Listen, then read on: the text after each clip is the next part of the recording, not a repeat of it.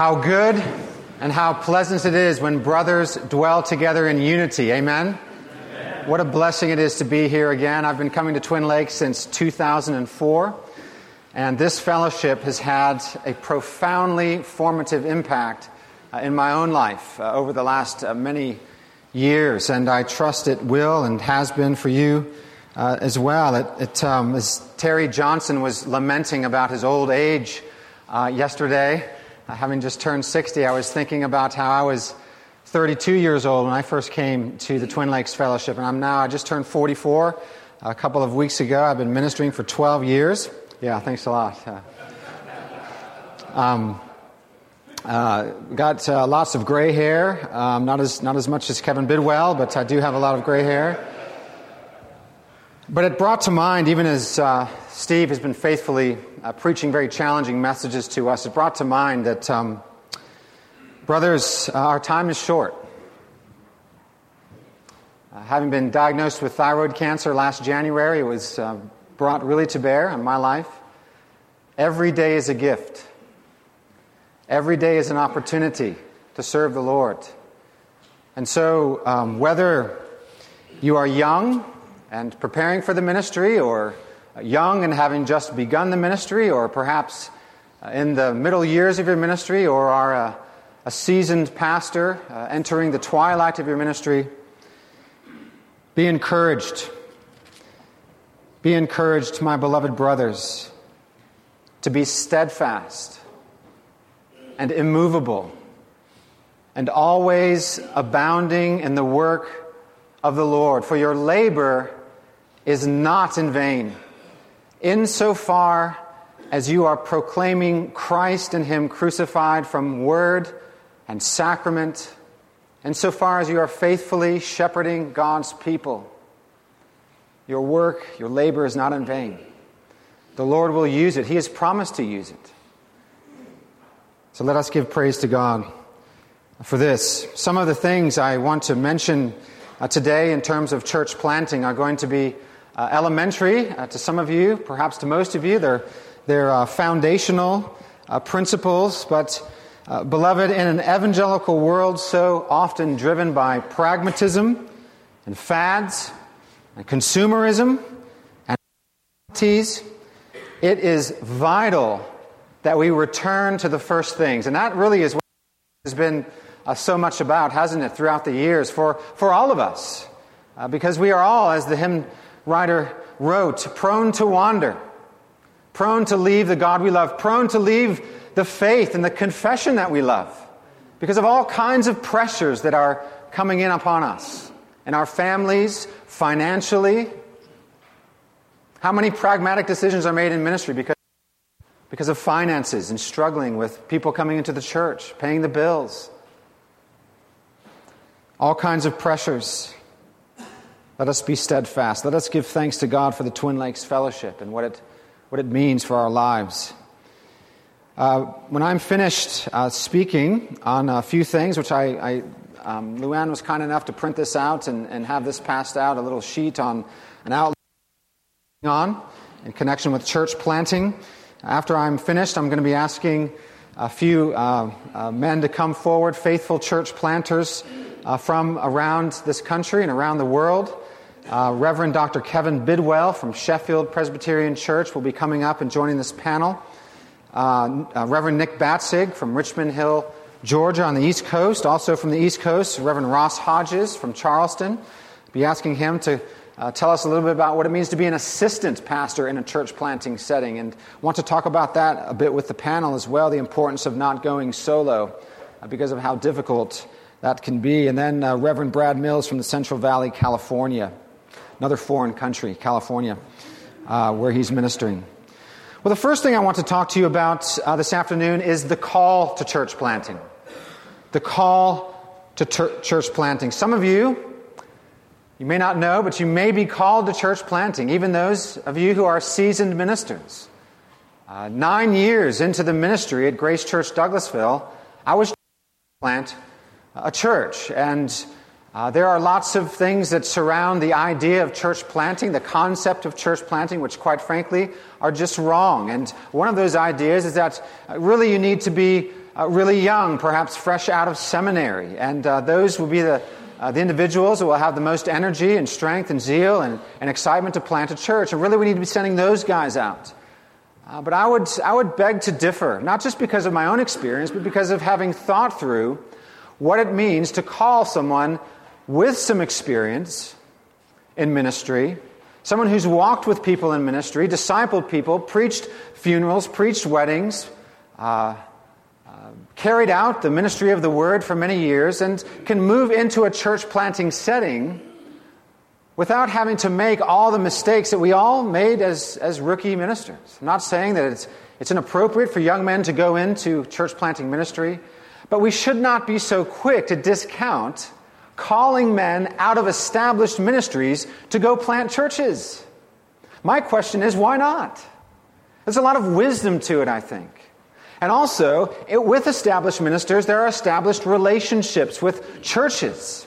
I'm going to talk about that in a few minutes. It's easier to raise money when you have established relationships, isn't it? And so it makes a lot of sense. It was 3 years ago that a fellow minister, a friend of many of ours in this room, approached me in his tank commander, West Point leadership teaching style, Rick Phillips. And he said, "What are you doing about Charleston?" I said, "What do you mean, what am I doing about Charleston?" He said, "Why, I heard you have a heart for Charleston. Mel Duncan told me you love the city. You lived there once. You played professional soccer there. You met your wife there. She was there for 8 years. And we know we want an Ordinary Means of Grace confessional church there. And there are faithful ministries going there already. We're thankful for that. But this town has 600,000 people in the wider community. And they're expecting that to be over 1 million by 2020. I said, "Well, certainly pray about that." The desire, of course, was to establish a biblical church committed to Reformed worship, expository preaching, warm piety, serious discipleship, and a heart for local and world mission. At the time, I have to admit, I didn't consider myself the church planting type. I was 41 years old and approaching 10 years of ministry in my congregation. Nevertheless, I agreed to put the matter to prayer, to get wise counsel, to seek the wisdom and guidance of God's Word. Over the next few months, a couple of things dawned upon me, which is what I want to communicate to you brothers here in this room, because as I failed to mention, I want this talk to be that which informs any ruling elders that might be here or teaching elders that are seeking to support church planters, to be able to ask the right questions and to identify the right kinds of gifts to send men out onto the field and to give them kingdom resources, much of which is, quite frankly, being wasted in the world today. We want to be careful with stewards of God's money. But also for those of you who are young church planters, laboring, or those who may come into church planting, or, yes, some of you who have been laboring for 10, 15, maybe even 20 years in ministry, and God may call you to plant a church, to bring something out of nothing. Isn't it glorious? God's Word called all things into existence, and this is what He does in His church. He calls the church into existence through the proclamation of His Word. He may be calling you to do that. The first principle that really came to mind after thinking about this and getting counsel was that while all pastors may not be called to be church planters, all church planters are called to be pastors. All church planters are called to be pastors. I was not being asked to change my calling as a minister of word and sacrament or as a serious shepherd of souls. No, I was being asked to carry out a faithful pastoral ministry in a dynamic church planting context. This is one thing that arises, isn't it, when we think about church planting? Far too often the focus is placed upon the demographic target or the culture or the latest methods and techniques, the programs that we must establish in order to grow the church, and not the godliness and confidence in the Lord and His promise to bless the ministry of the Word. God will bless the ministry of His Word. It will not return void. It will go forth and it will save and judge sinners. We can be confident of that as we go into ministry. This holds true for every pastor who endeavors in this unique calling of church planting. It makes no difference, by the way, if the setting is urban or suburban or rural. There are no exemptions for church planters who neglect the work of the pastor for other sorts of activity. Never forget a friend of mine who was a PCA minister planting a church in Georgia, and he was sharing with me that he got together with some of the local church planters in the community. There were several, and they were all talking about where they got their sermons from. And they turned to him and said, "Where do you get your sermons from?" He said, "Well, I study and prepare my sermons." They were very surprised at this. They were unashamedly downloading sermons, getting sermons from sermon magazines, I guess, that are published just for that very purpose. We don't go into church planting and make excuses for being too busy to be doing the work of the minister. Like all ordained ministers, church planters are called to make disciples by preaching the whole counsel of God, carefully explaining and administering the sacraments, and shepherding the flock of God through prayer and loving oversight. Now, of course, there are unique challenges to being a church planter, to establishing a new church. It takes much time and effort, for instance, to raise money, to locate adequate meeting space, to follow up with new visitors, and perhaps the biggest one is fostering new relationships with all kinds of new people. That's hard. That is a unique challenge, I think, and to do all of these things simultaneously.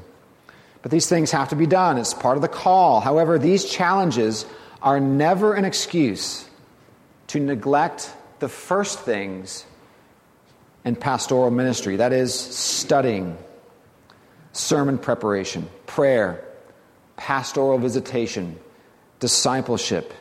If the ministry of the word suffers, brothers, everything suffers. If the ministry of the word suffers, everything suffers. That is as true in an established church of 150 years as it is for a church that's been established for a week. The precedent must be set. Churches need to remember all of these things when they receive support requests. We as church planters need to remember this as well. The second thing I want to briefly touch upon is the foundation and mandate of church planting. What is the foundation and mandate of church planting? Brothers, it is the Great Commission. It is the Great Commission. Please get this. Church planting is the most faithful expression and primary application of the Great Commission. Church planting is the most faithful expression and primary application of the Great Commission. Matthew 28:18 through 20. Whatever else the church may be doing in her mission to make disciples of all nations, the establishing of biblical churches must take precedent. As my convictions on this point began to solidify, a deeper interest in leading a church plant began to grow. Turning to the book of Acts, it is clear that the disciples, the apostles, devoted their lives to fulfilling the Great Commission. But what exactly were they doing? What was their focus? You know, there's all of this missionalism. All of these various new terms that we're hearing about how to reach the world for Christ. What was the focus of the apostles? How did they respond to Christ's mandate, his mission mandate? Well, it was not by coordinating social ministry collectives. It wasn't by striving to transform the culture. They weren't looking to change the government. No, the apostles were committed to making kingdom disciples by the bold proclamation of the gospel through the unadorned means of word, sacraments, and prayer. It is so obvious that it almost sounds silly to mention it. Immediately after Pentecost, The disciples, the followers of Christ who were brought into the kingdom, devoted themselves to the apostles' teaching, to the fellowship, to the breaking of bread, and to prayers. We read in 1 Corinthians 10 and 11, the devotion to coming to the Lord's table. Colossians chapter 1, 28 and 29, for what does Paul strive and toil but for the maturity of the believers? Some say, hey, we need churches that are doing it this way so they can reach people for Christ, and we need churches like this to teach people, and we need churches like this for this reason and for that reason, and we need all these different kinds of churches. I say nonsense. We need biblical churches that are carrying out the Great Commission faithfully according to Scripture. And there will be various churches that will look a little bit different here and there, of course. We're not looking for everything to be exactly cookie cutter. Things will look a little different in Manhattan than they will in Los Angeles, or than they will in Charleston, South Carolina, or in the Midwest. But there should be no question about the centrality of the means of grace, keeping, of course, God and His Son Jesus Christ at the center of church life and ministry. We see this as the focus of the apostles' ministry. It is through the foolish media that Christ communicates to us the benefits of redemption made effectual to the elect for salvation. You talk about pragmatism, brothers, it works. God promises that these means are effectual. They work in the lives of God's elect. But this gospel proclamation was not done in a vacuum or without a goal in mind. The apostles were also committed to planting churches where believers were gathered under the shepherding care and spiritual oversight of godly elders. Acts 14:23, Titus 1:5. Gifted and qualified elders were chosen to care for Christ's flock, to feed and disciple them upon the means of grace. It's within the visible church that committed lifelong disciples are made. This is precisely, brothers, why the planting and strengthening of healthy biblical churches is the primary application of Christian missions. And there are no shortcuts to disciple making. It takes time, it takes effort, Spirit-empowered effort, and it takes much prayer. It is oftentimes us taking shortcuts that gets us in so much trouble with our philosophy of ministry. The second thing in relation to this is that church planting is a daunting task, but Christ promises in the Great Commission, Christ's promises in the Great Commission foster confidence and comfort at every stage. Christ is building His church. We are not. Christ is building His kingdom. We are not. We are merely servants. We are merely servants. And we often forget the imperatives. We often forget that the imperatives of the Great Commission, that is to go, to make disciples, to baptize, to teach, are bookended by two marvelous indicatives. You see, so often you ask people, what's the first word of the Great Commission? They say, go. No, it's not go. It's that all authority in heaven and on earth has been given to me. What a promise by which we launch into world mission. Christ, our Lord, our head, our King, our elder brother, has all authority in heaven and on earth. And then at the end, of course, the Great Commission, the other bookend is that He will be with us always as we carry out this mission. What promises? What promises? As we go forth in mission, making disciples and planting new churches, we go forth with the knowledge that all authority is the Lord's. Nothing can prevent Christ from building His church. Look what's going on in China. Look what's going on around the world as Christ is building His church. In the most surprising of places, the gates of hell will not prevail against it, Matthew 16:18. Christ tells us that He will always be with us. Yes, church planting is a daunting task. There are many challenges, many frustrations, many discouragements, both natural and spiritual. Even so, our Lord Jesus possesses all authority in heaven and on earth, and He will be with us to the end. These are not promises to breeze over, brothers. They instill confidence. They strengthen us. They put wind in our sails. Not confidence in ourselves, not confidence in the latest ministry fads. Nope. These things produce in us a lifetime of faithful ministry. Brings us to the third point, very briefly, the means, methods, and motivations of church planting. Brothers, faithful church planting is on God's terms. I get so tired. I've been in the kind of church planting community and talking to church planters and thinking about church planting, reading church planting books, and I get exhausted hearing about the sort of the different approaches to church planting, almost like all of them are legitimate. Why?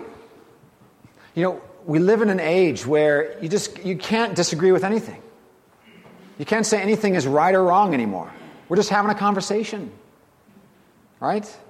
Oh, no, he's okay. This person's okay. We're just having a conversation, and really there's no right or wrong anymore. No, there is such a thing as wrong church planting. There's such a thing as wrong worship. Church planting is on God's terms, not mine, not the culture's, not the latest successful church planter's book that he's written. No, it's on God's terms. We need to punch in the launch code from the very outset of our church planting ministries and stick with it. And we must pray the prayer, Lord, if this ship goes down, it's going to go down on your terms. There are godly, faithful men in this room who have attempted to plant churches, and in God's providence, it didn't happen. But they didn't compromise. They went down on God's terms, and God has moved them to a place where he's using them mightily. We praise the Lord for that. Christ is building this church. He's doing it through his instruments with his materials that are sovereignly appointed and approved by him. And this should not be a surprise.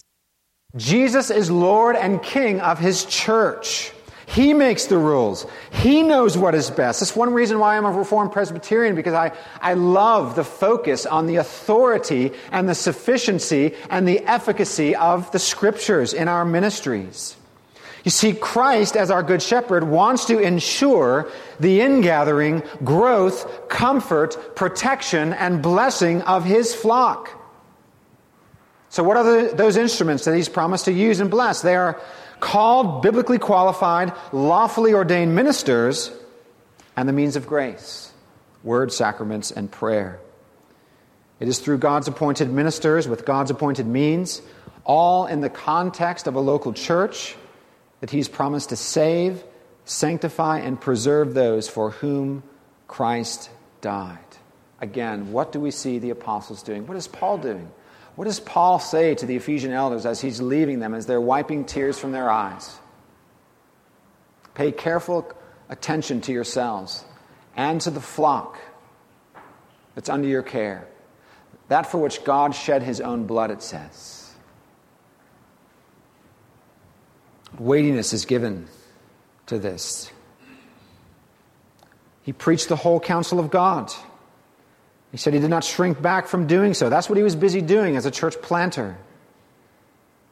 He was shepherding the flock, encouraging the elders to shepherd the flock.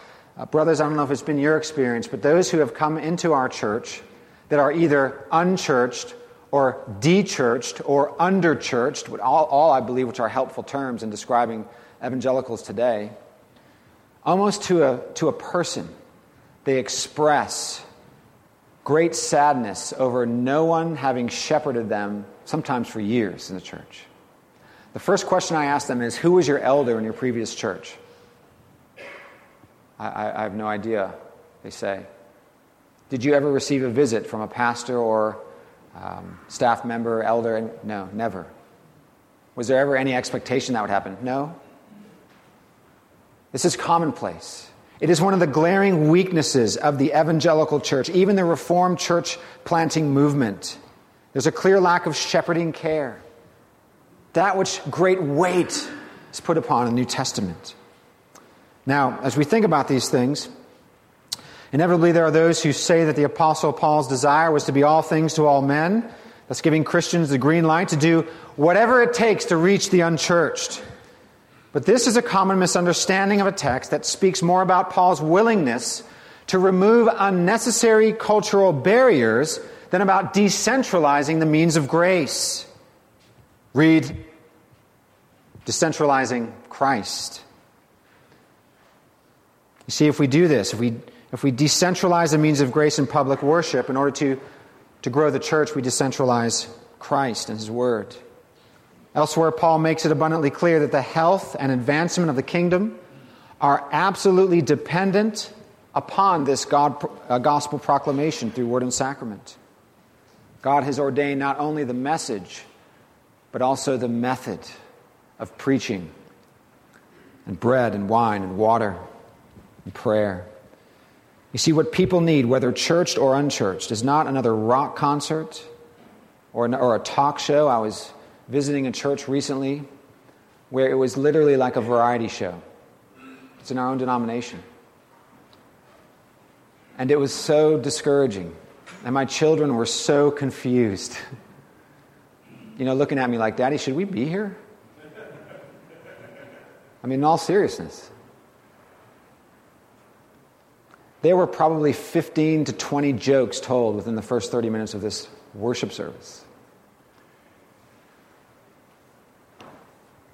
What people need is a joyful but reverent encounter with the living triune God in public worship, where the life, death, and resurrection of Jesus Christ is proclaimed all throughout a word-regulated liturgy.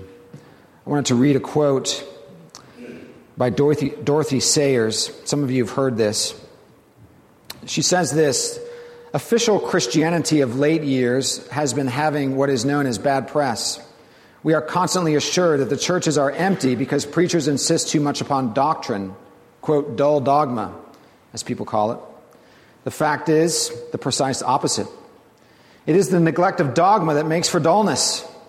The Christian faith is the most exciting drama that ever staggered the imagination of man. And the dogma is the drama. And the dogma we find so dull, this terrifying drama of which God is the victim and the hero. If this is dull, then what in heaven's name is worthy to be called exciting? The people who hanged Christ never, to do them justice, accused him of being a bore. On the contrary, they thought him too dynamic to be safe. It has been left for later generations to muffle up that shattering personality and surround him with an atmosphere of tedium.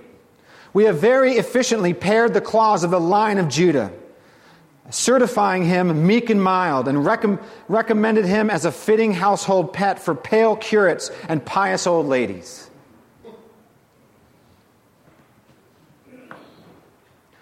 Brothers, the doctrine is the drama. The dogma is the excitement. What people need is not more entertainment. What people need is not more leisure, more programs for every demographic. What people need is Christ. And He is precious and He is lovelier than anything this world can offer them. Do we really believe this? There is so much nonsense in the church planting world. And we as Reformed brethren ought to all hearts embrace what it is Christ has promised to bless in the lives of His elect. He will reach them through His word. Will we be faithful to preach it as His heralds? That is the question. If you don't do it, if I don't do it, someone else will. And Reformed worship, beloved, is making disciples. Disciple making isn't that which just happens in the coffee shop. It does happen there. But Reformed worship in its concentrated form happens in public worship through the means of grace, in that setting where God has promised to gather with His people. So let us recognize the importance of worship morning and evening for the lives of our people. Preaching, faithful preaching, sacraments, and prayer. Fourthly, a few wisdom and warnings. Number one, we're going to go through these quickly for time's sake. If possible, plant with the support of like-minded churches. Beware of being overzealous and underfunded. You're going to get yourself into some trouble and you're going to stress your wife out. Secondly, if possible, plant with a team. Plant with a team. Take an assistant, a recent seminary graduate with bounds of energy, a contagious love for Christ, and gifts in teaching, preaching, and administration. I have one of those. You can't have them. But don't sell God short for what He can do to provide you with a godly young man to serve you in ministry like that. Thirdly, make sure your wife is all in. You know, if mama ain't happy, ain't no. Your wife needs to be all in on church planting. Believe me. Don't try to convince her along the way. Know that she's with you and that she wants to go where you're taking her. Fourthly, as you go, reach out to fellow sister churches in the area if there are those, even if they are not happy about you coming. Reach out to them. Love them. Take those ministers out to lunch that you know have not been speaking well of you. Love them. Become friends. Pray for them. Fifthly, cultivate your own Christian piety before you encourage piety in others. Be a disciple before you make disciples. Be a Christian first, brothers, and then a pastor or a church planter. Walk with Christ before you urge others to do so.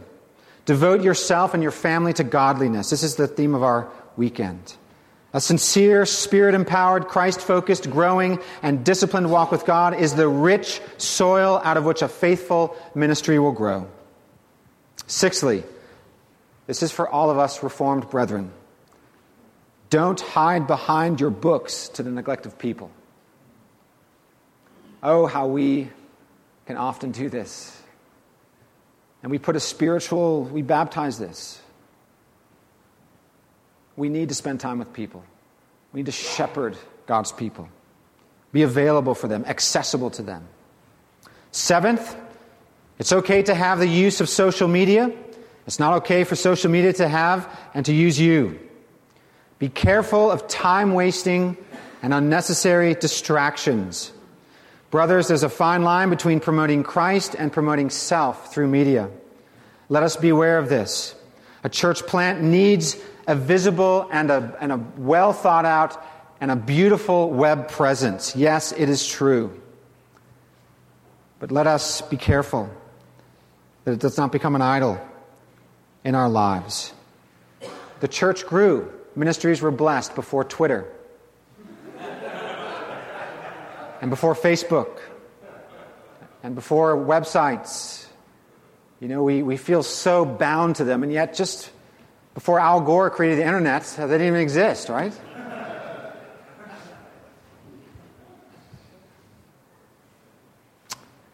Eighth, in your membership class, make sure that you set the launch code and you clearly communicate to future members what it is the church is going to be. Terry Johnson spoke on that yesterday. It's important. Ninth, don't overestimate what God may do in 3 to 5 years, and don't underestimate what He may do in 10 to 20 years. Charleston has many beautiful oak trees. They didn't grow overnight. It took a long time. A faithful, healthy church takes a long time. Finally, quickly, a couple of misguided trajectories in church planting. Let us be careful not to love the city over loving Christ. Is it possible for a pastor to love his city and the people of that city more than Christ? The answer is yes. We've seen it happen recently with City Church San Francisco, putting their flag in the sand, making it clear that the culture's word is more important than God's word.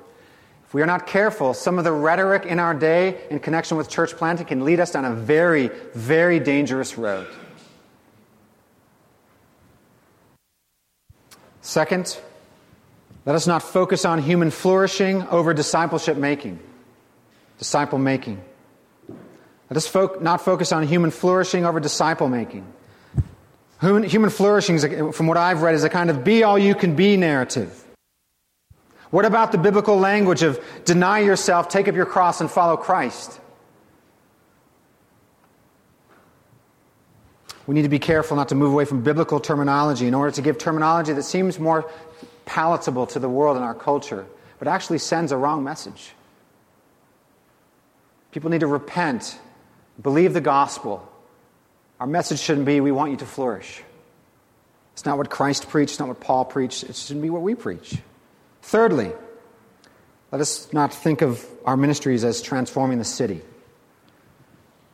A new visitor in our church said, Pastor John, if you keep preaching like that, the city's going to be transformed. I said, I'll have to disagree with you there. I don't wake up in the morning thinking that anything I do is going to transform the whole city of Charleston. My endeavor is much more modest. I wake up wanting to be a faithful Christian, first and foremost. Secondly, a faithful husband and father. And then I want to be a faithful shepherd and herald to those whom God has placed under my care. And here's the great thing about God will bring much fruit from it. Others will have an impact as well. When we do this, those who are impacted by the preaching of God's Word and teaching of God's Word will go into their vocations, and they will be salt and light, and they will make an impact, and there will be parts of Charleston that will be transformed. Probably won't be a Christian city, because there's never been one, ever. Ever.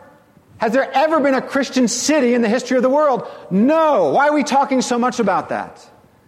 The focus should be on faithfulness, not transforming cities or cultures. It's sinners that need to be saved and transformed. That's our focus. At Christ Church Charleston now, we have almost 200 meeting on Sunday mornings. We have almost no programs. No bling. We're not giving out free microwaves to new members. We preach a hard gospel. A glorious and a free gospel, but a hard one. And people's hearts are being softened. There are professors from the College of Charleston and the Citadel. There's an inventor who has gone global with his robotic yogurt kiosk machine. It's in like 25 countries now.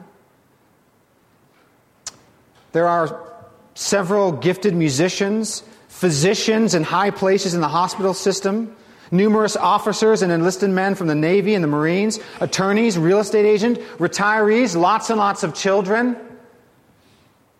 Do you think the culture is being impacted by these people? Of course they are. But it's as they are under a disciple-making ministry where Christ is exalted through word and sacrament that they then are going out and being salt and light. That needs to be the biblical emphasis. Fourthly, beware of relevance over faithfulness. Brothers, Christians have been irrelevant from the very beginning. Let us not try to be relevant. Let us be faithful. When I was in Italy a few years ago, visiting Andrea Ferrari, who's a church planter in Milan that you'll know, some of you will know, I remember the contrast between the Duomo, the cathedral, and the little, about 50 or 60 believers. And as I walked into the Duomo and see this glorious building that took 6 centuries to build, and I saw someone lighting a candle in front of a skeleton and praying to the skeleton for their dead relative. This culture of death, but it's so glorious and powerful. And yet here's a little storefront preaching the true gospel of grace, seemingly irrelevant, seemingly with very little power, and yet with all the power of Christ. Let us be faithful, brothers. Let us be faithful to church, to plant God-centered biblical churches, to do so with confidence and trust in our Lord. Well, if I can ask my brothers to please come forward. Pastor Kevin Bidwell, Pastor Nick Batts, and Pastor Ross Hodges, as we spend a few minutes asking a few questions of these brothers.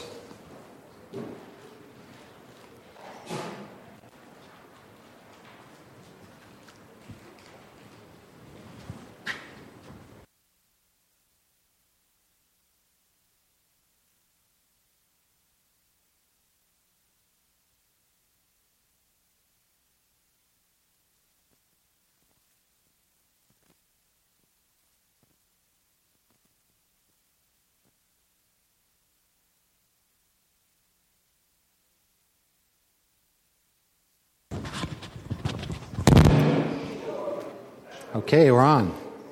I always feel like I should sing a song when I'm holding one of these. Well, I can say, as I ask these brothers to be part of this panel, these are dear friends and godly church planters, and so we want to hear from them. And I want to ask very briefly, if we can do this in just really about a minute each, minute and a half each. Tell us about how you came to be called as a church planter. We'll start with Nick Batzig. Real quickly, just tell us how you came to be a church planter. This is on, yes. I had no desire to plant a church. I was at 10th Presbyterian Church in 2007 and just looking for a call post-seminary and internship. And the Lord just closed every door. I applied for pastorates in Alaska, Hawaii, both of which would have been great.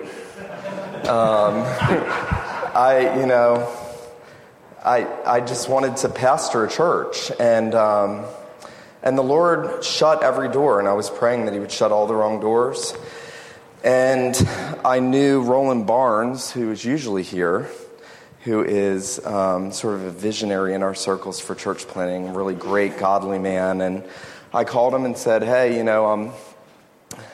I'm thinking maybe I could revitalize the church I grew up in on St. Simon's Island. I'd heard that they needed a pastor, and he said, I don't think that'd be a good fit right now with what's going on, and we're looking for a church planter in Richmond Hill, Georgia, or Vidalia. And I thought, well, there's no way I'm going to Vidalia. A fish would have to spit me out to go to Vidalia. Not that Vidalia is bad or anything. Well, yeah. But I had grown up an hour south of Richmond Hill, and I knew it was part of Savannah. I knew the area. I thought, there is something about asking, is this a good fit culturally? I'm a Yankee, don't hate me. So Vidalia was a lot more southern. Richmond Hill was coastal, as Terry Johnson said. It's much more cosmopolitan. It's got a diverse group there. And so we came down and preached at Independent Presbyterian Church, and the Lord just made it very clear that the men of the presbytery said, we think you're the guy. And so that's how I ended up church planting. Great. And Kevin? How old were you when you started church planting, Kevin? 44 maybe, I think. Well, obviously the context in England is much different to the United States. So if you're committed to recovering confessional Presbyterianism, and I'm part of Evangelical Presbyterian Church in England and Wales, there aren't lots of vacancies, so therefore church planting is not an optional extra. And, in the sovereignty of God, at the end of a PhD, a potential nucleus began to develop in Sheffield, which is where I'm from. And we started with lots of zeal and not much finance. But God has been faithful to help us. So I'd say it's the sovereignty of God, but as I was talking to Nick earlier on, it's good to know what you're shaped for. And I am shaped and enjoy the dynamics of a large city. It would kill me to be in a small town. Yeah. So it's good to know what God's put in there. And, there we go. Good. Brad? I felt called to ministry in high school and was not in a Reformed context, grew up in a broadly evangelical church. In California? And in California, in the Central Valley, where we're planting now. And really knew nothing about theology, doctrine, Reformation, just felt a desire to serve the Lord in pastoral ministry. And as I became Reformed, recognized that the setting in which I was worshiping was not a place that would be conducive to, planting out of. And so began kind of a hunt for 5 or 6 years till I finally found the PCA. And immediately asked the pastor there to mentor me, and to, some of you know Brian Peterson, pastor of Sierra View PCA in Fresno. He came here several years as well, and then he's the one that kind of introduced me to Derek Thomas, and got an internship at First Pres in Jackson, Mississippi. But all along, my goal was to really be trained up to go back and to plant something because of the need in California. I knew if I didn't go back, unlikely that anyone else would go back and plant something. So just a desire and a growing sense of the need for ordinary means of grace ministries out there. Amen. Ross? The one thing in seminary, as I was finishing up, that I said I did not want to do, is church planting. I don't know if that's me. I apologize. But I was duped into church planting by a certain very convincing pastor.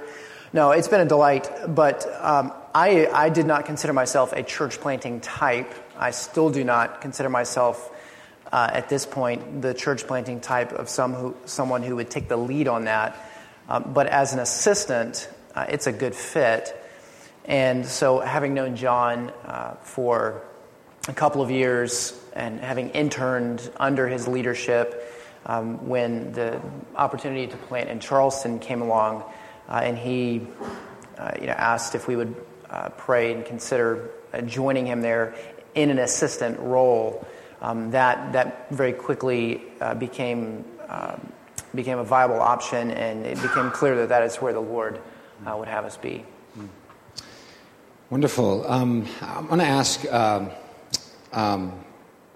Ross to comment on this next question. Also, Nick. I'll ask Nick actually to comment first. How important is it to plant with an assistant and not to go solo?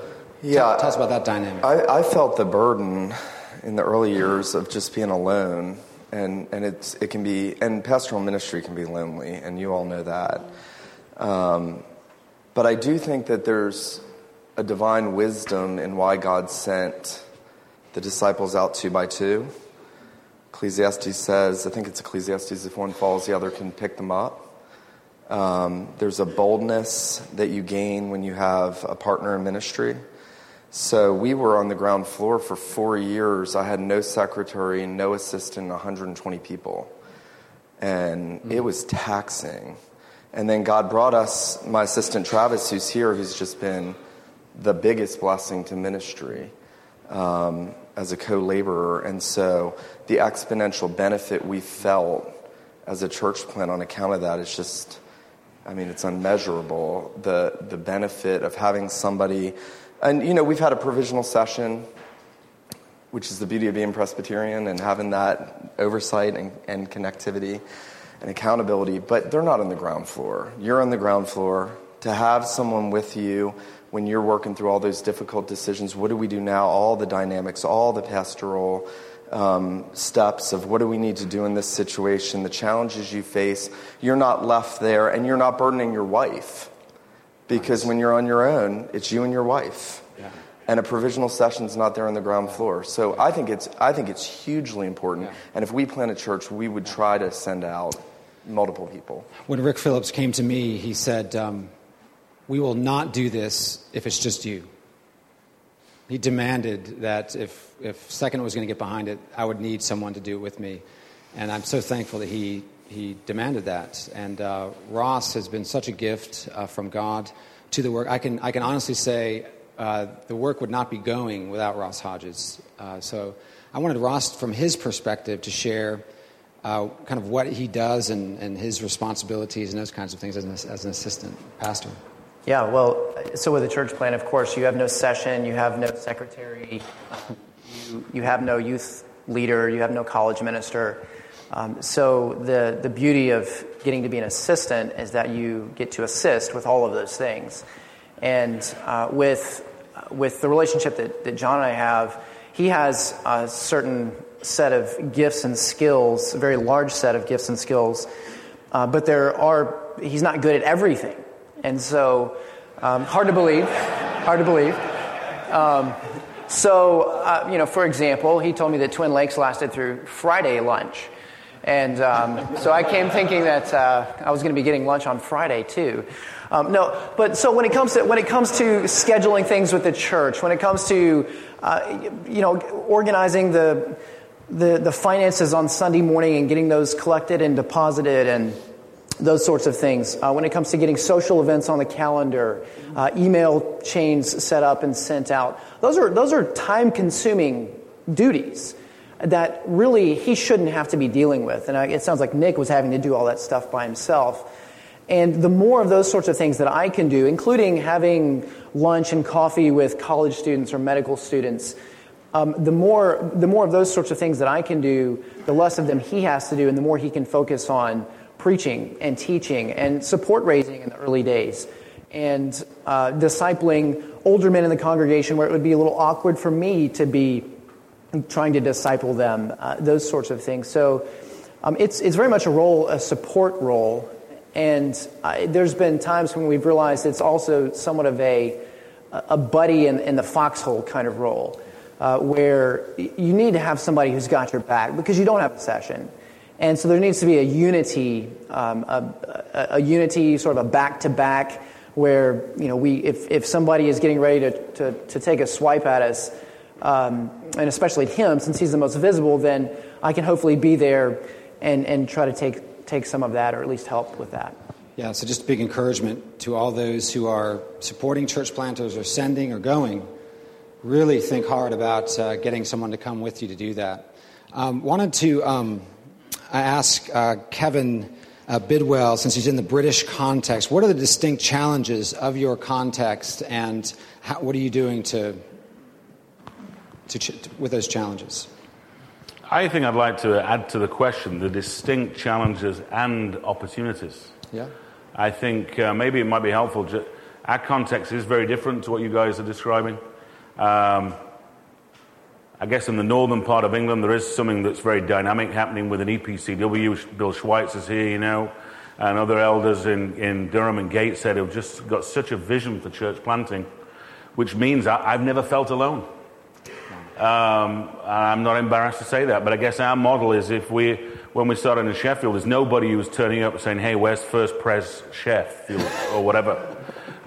People couldn't even spell. You're going to laugh at this. People couldn't even spell Presbyterian when we began. It's like, has that got 3 or 4 Y's in there? So you've got to really bunker down and be a hard-working farmer and a soldier, and to really deny yourself and say, if God's called this, He will bring forth fruit. And so our model is more of a church planting Bible study. We don't put any timescales on that, and as that begins to develop, we then begin to discuss as elders, is it beginning to gel together to move forward to public worship services and so forth. So it's more of an organic model, I guess, for us in Sheffield, and same for Gateshead, for Bill. Now we've got a bridgehead in Gateshead and also in Durham and in Sheffield.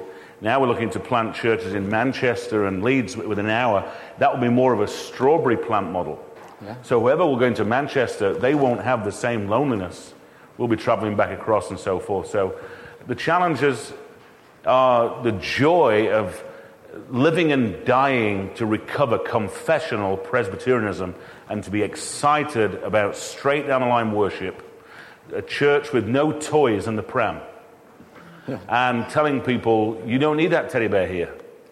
You don't need that toy here, because preaching and simple worship and baptismal Lord's Supper and care, for warm-hearted and serious-minded Christianity is attractive. Yes. How about in California? What are the challenges and opportunities there? I would say probably the biggest is just convincing people that church is part of your sanctification, that it's needed. I mean, they feel like they've gone to their crusade or conference as a child, or went to summer camp and prayed the prayer, and that they're good. And so convincing them that church is needed, and then when you get them to church, convincing them that the way you do church is also important.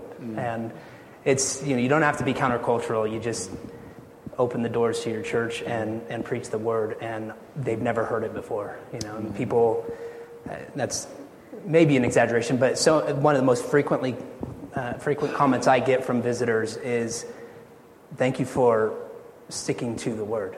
Thank you for not telling us stories and jokes." And I just, I'm thankful, but it doesn't. It's so out of my hands. Like, I'm not original enough, as someone was saying yesterday, to try to be the pastor that you would expect me to be. I guess I'm not gonna entertain you. This is all I have. So open the word and preach it. So good. Well, there are certainly for every pastor in whatever context, whether it's an established church or a church planting setting, things are busy, particularly if you are engaged and working hard as a pastor. But I would say the church planting context has a lot more distractions than a lot of established churches, because there are secretaries sort of guarding you, and there are people you have established relationships with that can wait, and those kinds of things. And in a church planting setting, there are always these kinds of distractions. And the nursery room and the special ed room at the school wasn't put back properly, and so you get emails from the lady. You got to respond to them. I mean, those kinds of things. But we've been learning this week about personal piety in the ministry. We have a lot of excuses about why we wouldn't pursue personal piety as pastors, right? And probably most of our members would say, yeah, I understand that. But how do you commit yourself to personal piety as a busy, often distracted church planter? Nick, we'll start with you. Well, and that's a big question, because that covers all of life. Obviously, you don't want to neglect spending time in word and prayer, family worship, obviously all the things we talk about being committed to. But I think also in relationships, keeping short accounts with people. That's a big thing. In the last 7 years, there have been many times where I've had to be the initiator with congregants, with people that are coming to the church plant. I probably didn't do anything excessively sinful. Maybe I did. But, in your relationships with people too, making sure you're leading by being chief repenter, being the first to say, hey, will you forgive me? There have been many, many, many times where I've had to do that. So obviously, diligent use of the means of grace, hopefully we get that, and not letting that slide. But I think also, in outside of the home, in your relationships with people, being a godly pastor means willing to say, hey, will you forgive me? I'm a sinner too. Yes. I don't know everything, especially in church planting. I don't know everything. I have a lot to learn. Forgive me if I've offended you. Be patient. So that's just one tiny little thing. Yeah. And I know that could be answered a lot of ways. But I think that is important in relationships too. Kevin, tell us about your family worship. What are you doing in family worship right now? Family worship is really important, isn't it? That's where our children have really learned to pray. So my wife is from the Netherlands, so we learned a long time ago that in the Netherlands, the dad gives thanks for the food at the beginning, and then you eat your meal, and then you get the Bible open or the catechism, and you discuss that and then pray together. Yeah. So I guess family worship is an important component to recover, I think, in America as well as in the UK. It's a joyful thing as part of, as an important fabric. So family worship's important for us, and nothing much more to add. One thing that was wonderful when I was on sabbatical a couple years ago, visited the Bidwells, visited the Schweitzers, visited the Hecks in Germany, and at every point we were having family worship in the homes, and so our children were just impacted them to see that we're not the only ones that do this. I think one thing to add to that, John, a few years ago we crossed the threshold and thought we need to add the component of singing together. And if you don't sing together in family worship, that's a threshold to cross. We love singing psalms and hymns as well. Yeah, that's wonderful. Well, we are out of time, but thank you very much. And I would encourage you to get to know these brothers and also get to know some of the other church planters in the room to encourage them and pray for them. Thank you.